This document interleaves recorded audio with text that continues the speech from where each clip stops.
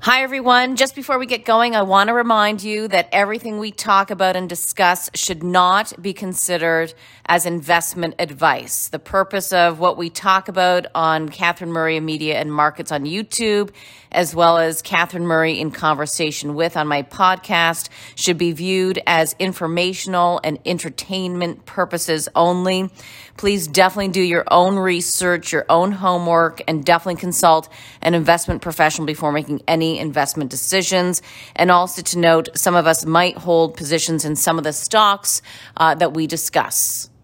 Great to be able to catch up with you once again. And, it's quite amazing, maybe shocking to some, that this is the first federal budget that we've received from the federal government in 2 years. I want to talk about that in terms of whether or not that should shock anybody. But I do want to get your reaction from a Taxpayers Association perspective. And in your most recent report, you're calling this a fiscal inferno. That sounds very dramatic. Is it?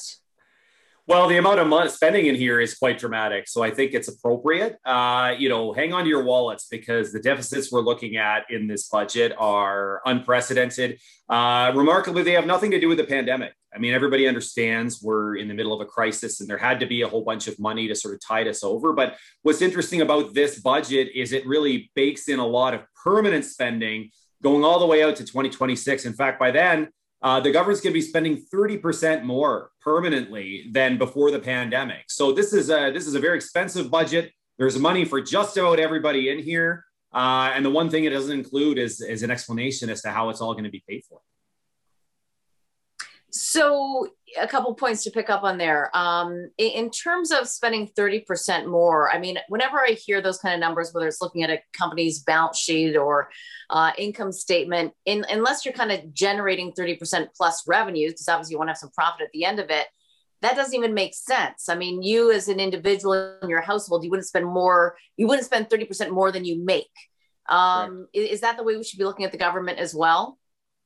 Yeah, some people debate the importance of having a hard line on balanced budgets, but almost everyone agrees that over the long run or the medium term, you have to balance it out. And we don't see that from this government. They didn't do it before the pandemic, to be fair, and they're not planning on doing it now. But, if they had proposed a budget where revenues were going to be increased in the form of tax hikes, we wouldn't like that. But at least, from an arithmetic standpoint, it would add up. And that's what I think is dangerous about this budget is it's all good news. It's free lunches for everyone. But they really don't want to talk about how those lunches are eventually going to be paid for. So what do you think? There's so many points to pick up on. What do you think is behind the move then? Well, a cynical view is that they have one eye towards an election. I think it's even fair to say when they started crafting this budget, they were thinking about having an election this spring. Of course, then we had the third wave come, and I think that has been put on the back burner now. But this is more of a election platform than a budget, to be honest. It has a lot of goodies for a lot of people. It seems to want to maximize the immediate impact of measures. So there are not a lot of things that are being pledged to be spent on here that are sort of long-term. They're things that sound really good right now for a lot of people or very soon. And that's why I think this budget is more about electoral fortunes than it is about actually the nuts and bolts of running the economy. So like what? What's an example, or what are some of the examples if it's everybody's kind of getting a nice free lunch? Like what? Yeah, the childcare one is the centerpiece of this budget. It's a big ticket item, $30 billion over 5 years. Sounds like a lot of money, but then you look at how much they're going to pay in debt interest over 5 years. It's $153 billion, so 5 times more. They don't want to talk about that. But the daycare, there are a lot of folks that agree right now. Obviously, it's very expensive. I have 3 kids myself. I know it's very expensive to pay for daycare. But these plans are not going to materialize at best for a couple of years. They also don't mention that the provinces are going to have to pick up part of the tab, and the provinces are in a lot deeper fiscal trouble than the federal government. So in effect, what you have is the federal government promising money that the provinces have to match when the provinces really don't have that money to spare. So it could actually be egging them on to spend money that they really shouldn't be spending. When we think then about where we will be, so it looks as though it will be about $1.4 trillion in terms of the net debt. The interest payments look to be about, I'll stand stand down on that one. You know, we were at $20 billion as a deficit, I think, when this government came into power, or within the first couple of years. Mm-hmm. Now it looks like it's going to be $350 billion. So just from your perspective, kind of tell us where we were and where we are now. Yeah, I mean, this government obviously was elected originally on a platform for small deficits for 3 years and then balancing the budget. They didn't do that. In fact, they ended up adding about 100 billion more in debt than they had ran on. That was before the pandemic.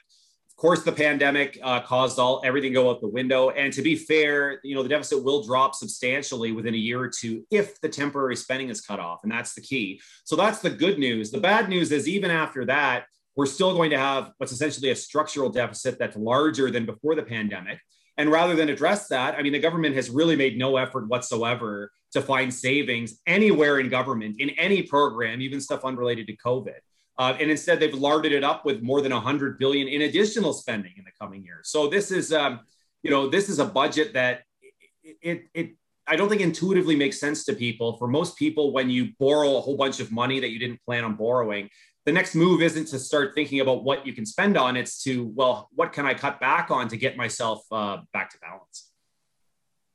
And the key is that the amount of spending that they have put through or want to put through in this budget is really not pandemic related. I think that's one of the key aspects of this, which I don't think really makes sense to a lot of people, because I think around the world, people would give their governments a pass from a monetary policy spending perspective, as well as a fiscal policy perspective, to spend, to make sure there's liquidity in the system, make sure there's money, and therefore money printing. But what people often forget is that, you know, that's why your currency gets devalued. Your purchasing power decreases. You know, own cryptocurrencies, I think, should be the key takeaway for a lot of people in the back of this. But you know, talk to us a little bit, Aaron, about, you know, almost the disconnect. This isn't pandemic related. Yeah, I mean, a perfect example is the daycare program again, right? In 2019, in their last budget, there was no talk of daycare. And in fact, back then, the idea was, well, the deficit's $20 billion.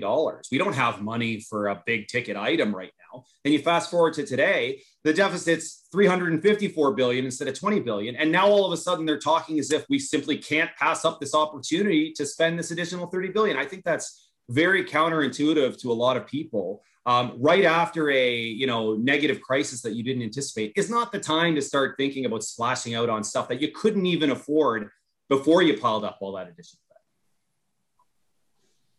debt. At the same time, too, though, you know, Chrystia Freeland does make the point that the pandemic has hurt women, and that having affordable daycare allows women to really be in the workforce, get back in the workforce, and perhaps not worry about the cost. So I think that that's something that a lot of families do contemplate, right? Mm-hmm. If the daycare basically is equal to the amount of money that a woman earns after tax, mm-hmm. Why work? I think that that's, you know, I think that I can mm-hmm. understand why this needs to happen. Now, whether or not it's the government programs that should be running it, I doubt it. You know, you'd think that it should be a private public enterprise of some sort, or at least incentivize corporations to somehow supplement daycare. I mean, I know that that's not necessarily their job, but if they really want to increase the amount of women in the workforce, that might be an idea for some, especially when you see the rollout of the vaccines. Now we're trusting the government is going to be able to roll out a national daycare program of some sort. Well, that's exactly the concern. You're absolutely right that, you know, support for childcare and supporting families with the cost of raising children is a legitimate public policy goal. I'm not disputing that, and I'm not suggesting the government should spend no money on it. What I think is misleading about this plan, one, is that it's not going to have the immediate effect. If the concern is that women can't get back into the workforce after COVID, none of this is going to kick in for 18 months to 2 years. So that it doesn't address that.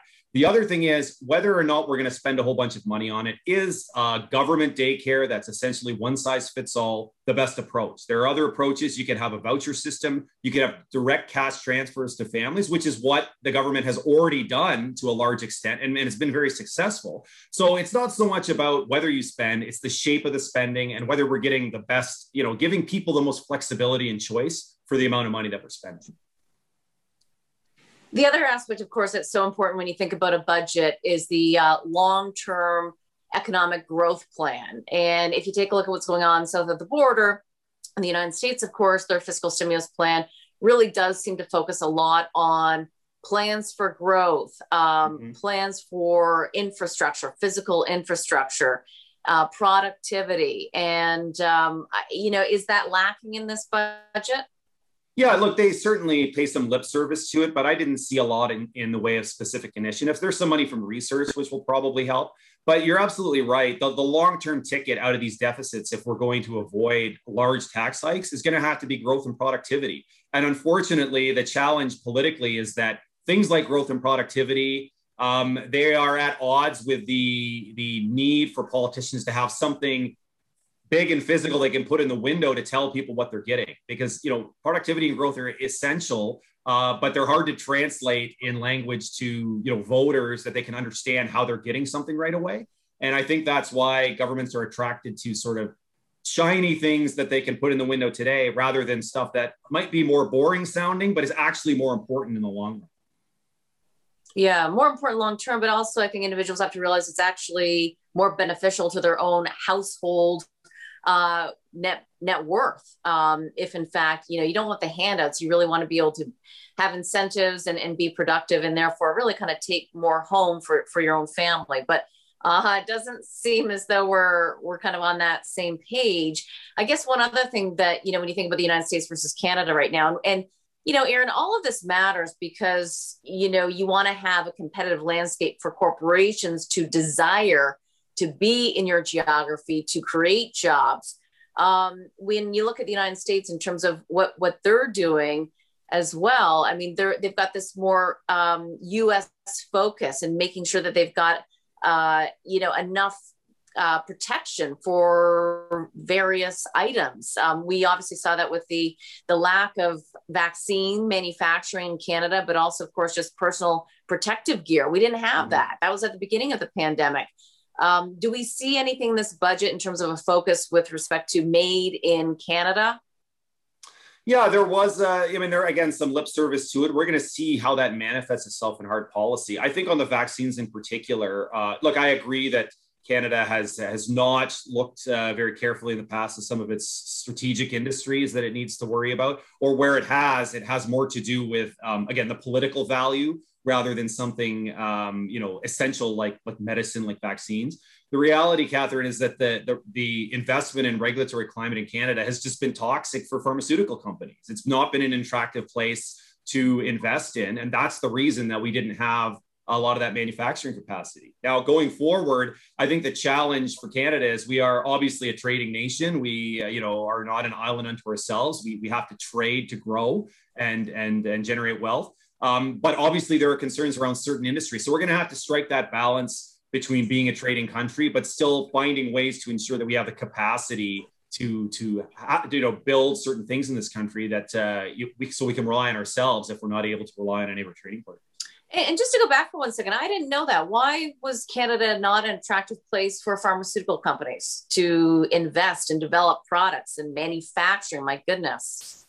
Well, I mean, if you look at our drug policy, for example, there's a lot of cost to developing drugs. And this is, again, talking before COVID ever hit, billions of dollars. And that's why a lot of these drugs are expensive. A lot of countries get a lot of political mileage out of saying, well, we're going to limit the price of drugs in this country. So in effect, Canadians get cheap drugs, and Americans and people in other countries have to pay more for their drugs. And we're laughing all the way. But the problem is then the drug makers say, well, I'm not going to make the drugs in your country. And we can see how the chickens have come home to roost now. Drug makers don't want to set up operations in Canada because big pharma has been used as a whipping boy in this country for a long time. And unless that changes, I don't really see how you're going to induce them to come set up shop here. And we may end up with that nightmare you described earlier, which is a government-run pharmaceutical, which sort of sends a shiver down my spine in terms of its ability to get stuff done. In terms of the budget and the growing debt deficit levels, there's an important assumption that you have to make as well that obviously Finance Minister Chrystia Freeland is making in these decisions, which is the interest rate outlook. Because of course, you can't just say we're going to spend and print money. You got to pay the interest on that. How much risk is there that she's using too low of an interest rate? I think there's considerable risk for the simple reason that we're already at historic rock bottom lows, and there's nowhere to go but up. There's no chance that they're going to be lower. We're already seeing some upward pressure on rates. I mean, there's questions about what's going to happen with the housing market. If this stimulus leads to the economy overheating, it's going to put the central bank in an awkward position. So I think there is considerable risk of the interest rate rising. And if it does, it's going to blow all their numbers out of the water here, because everything is premised on two things. They're going to control spending going forward, which, if you look at their past 5 years, is not a safe assumption. And that interest rates are going to stay low. And yes, they're locking into some long-term bonds, so that will protect for some of the new purchases, but they have to roll over existing debt. And if interest rates are higher, that just means the cost of that, refinancing that debt, is going to be very high. Now, in terms of all the spending, Aaron, there wasn't necessarily, a wealth tax per se, but they are increasing taxes in a few areas, luxury vehicles, tobacco, vaping, and also digital services. Can you talk to us a little bit about what you think of each of those areas that they're targeting? Yeah, the Prime Minister and Finance Minister had telegraphed since last year that there were going to be no tax hikes. There aren't quite no tax hikes, but it's fair to say there's no big broad-based tax hikes, no income tax hikes, business tax, capital gains. But they have found a few sort of niche things. Tobacco taxes are going up. There's a vaping tax. They're going to charge GST on your Netflix, which I don't think anyone is surprised about. The luxury tax on things like your luxury cars and yachts, I find a little bit strange. It's obviously not going to generate a lot of revenue, just for the simple matter, there's not a lot of people buying yachts. It seems more designed to signal that they're out to sort of get anyone who's doing well right now. So I think it's a bit of a cynical move. There's no realistic prospect of hitting up yacht owners to pay for all the spending that they're laying out. It's more sort of a signal, again, to voters in the future that, we're going to go get those people who are well off enough to buy a yacht. So it's interesting because some will say that they're destroying incentives for people who really want to have, high quality, high paying jobs, create companies, et cetera. Mm-hmm. You're going to work, for 30 years, and then you're going to be, targeted, or some people say it's attacked in a certain way. And I think that a lot of people, will probably move. How much of a risk is that, do you think? Well, I think there's always risk with that, whether it's rhetoric, whether it's policy making, this assumption that you can just dump all over the rich. And look, I'm the first one to admit that they're not the most sympathetic demographic. I mean, if you're worth millions of dollars while other people are struggling to just pay their rent, it's hard to make the political case that these people need defending. But the reality is the rich in this country pay an overwhelming share of the tax load. And so for that reason alone, you need to be sensitive to attacking them, because if even a few of them leave, you're left with a huge hole in your revenue that, guess what, everybody else has to make up the difference for. So I think there needs to be some recognition. I'm not saying you have to lose sleep over the guy who's buying a second yacht, but if you're constantly beating up on him, you can't really blame him if he wants to pick up and move somewhere where maybe he's not being made out to be the villain all the time.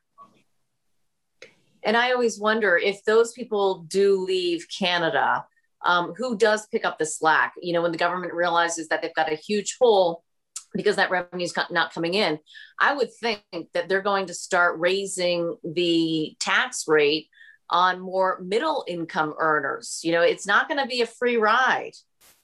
Yeah, and that's exactly what happens. I mean, we did a study a couple of years ago that looked at the tax rates across Canada by province. And lo and behold, if you look at a province like Alberta, where there's a higher share of wealthy individuals, they pay far more of all the tax. And if you go to provinces where there's far fewer wealthy individuals, like many of the Atlantic provinces, guess who's paying more of the tax load? It's middle-class people. So in other words, you want to have rich people around because they pay a lot of tax, and it means that everybody else can pay less. So there's a real advantage to having them there. Interesting.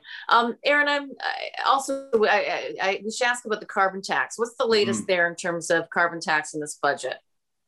Yeah, they're sort of full steam ahead on the carbon tax. They have a second carbon tax as well in the form of a clean fuel standard. So, they are sort of tightening the vice around anyone who's using anything, doing any activity or any occupation that involves carbon emissions. Obviously climate change fighters love this, but there's real consequences for our competitiveness. There's no getting around it. These things are a cost. And if Canada can't be competitive cost-wise, it's going to cost us jobs. It's going to cost us economic activity. And that's bad news at a time, especially parts of the country like Alberta and Saskatchewan that are struggling right now. And Aaron, I never quite get this, but whenever, we say it's a cost or a tax, and I've interviewed some of the ministers on this, they say, no, it's not, because the individual gets it back. I've always find that. Well, we're seeing this with Erin O'Toole now with his sort of loyalty points plan. There are a lot of people that get stuck in the semantics over it's a tax or a levy or it's a fee, but I think it's pretty simple to most people. It's a tax if it's your money, the government is taking it and you can't spend it on what you want to spend it on. It doesn't really matter if they send it back to you in the form of a government program or, a special rebate through it. It's still a tax because you're deprived of that money. So people can do backflips all day about, the semantics of it, but it is a cost. It costs people money and they don't have that money to use on whatever else they wanted to spend it on. The way you just described it, it almost reminds me of, if you go and you spend your Canadian currency at a Canadian Tire and you get back Canadian Tire money. That's almost like the format you're describing. You have this carbon tax, but maybe you get it back in some kind of program. Doesn't quite fit. Yeah, and that's Erin O'Toole's plan. Look, I understand he's trying to come up with something to compete with Justin Trudeau, but at least with Trudeau's plan, you pay the tax, you get it back at tax time or part of it back, but it's cash, right? You can spend it on whatever you want. With Erin O'Toole, he's saying, no, it's going to go into a special bank account. They're going to be basically Erin O'Toole bucks, and we're going to have a government drawn up list of things that you can spend it on that are green. I don't think a lot of people, given the choice between cash and points, are going to pick the points, especially when it's the government drawing up the list of the things that you can buy. Wow. Aaron, we'll wrap it here. But I guess, in terms of Canadians hopefully listening to this, I think when you say, let's talk about the budget, a lot of people, their eyes will glaze over. It doesn't matter to me. It's just numbers. I can't listen to it. Hopefully that's not the case for a lot of people. I'm trying to encourage people to really kind of listen and pay attention, because I think it affects everybody, all of these decisions and these policy decisions. But so what would you say to that, to those people who might, get glazed over a bit? Hopefully they're not after this conversation. Yeah. But I should have almost started with this question. Yeah, look, I'm a little more optimistic than usual, actually. I mean, for two reasons. One is there was a survey last week that showed, 82% of Canadians want to see political parties present a plan for a balanced budget. That tells me that they understand just intuitively that when you spend, eventually someone has to pay for it. And I think that's a very healthy thing. If 82%, that's almost everybody. So people just understand intuitively, if you spend $1, you have to figure out where that's coming from. And I think that's important, because that's how you hold politicians to account. They love to promise free things, but if you ask the question, okay, that's great, but how are you going to pay for it? That's an important part of the democratic process. The other thing I'd say is, because of the pandemic, because so many people have been impacted and it has turned the world upside down, for the first time maybe in our lives, the idea of borrowing money to survive is real to people. It's not something that the government did over there that didn't affect me. People lost their jobs, people had to stay home, businesses went under. We understand that we had to borrow a whole bunch of money. And so I do believe that people, again, intuitively understand that we had to borrow because we had to survive, but we have to pay this back. We have to sort of claw our way back. And so I'm hoping that sort of informs the way political debates change going forward. Do you think more people are engaged now then? It almost sounds as though they are, especially with that 82% number. Yeah, I think so, if only because people are sitting at home and they have less to do. So there's been a lot more engagement on social media. People are watching things like your show, right? I mean, people want to find things to do with the time that they have. And so if there is any silver linings to this terrible situation, one of them might be that people are thinking a lot more about these big questions. That's a great silver lining. We will leave it there. Aaron, great to get your perspective today. As always, I love reading all the research that you and your team do across Canada. So thank you. Thanks a lot. Thank you.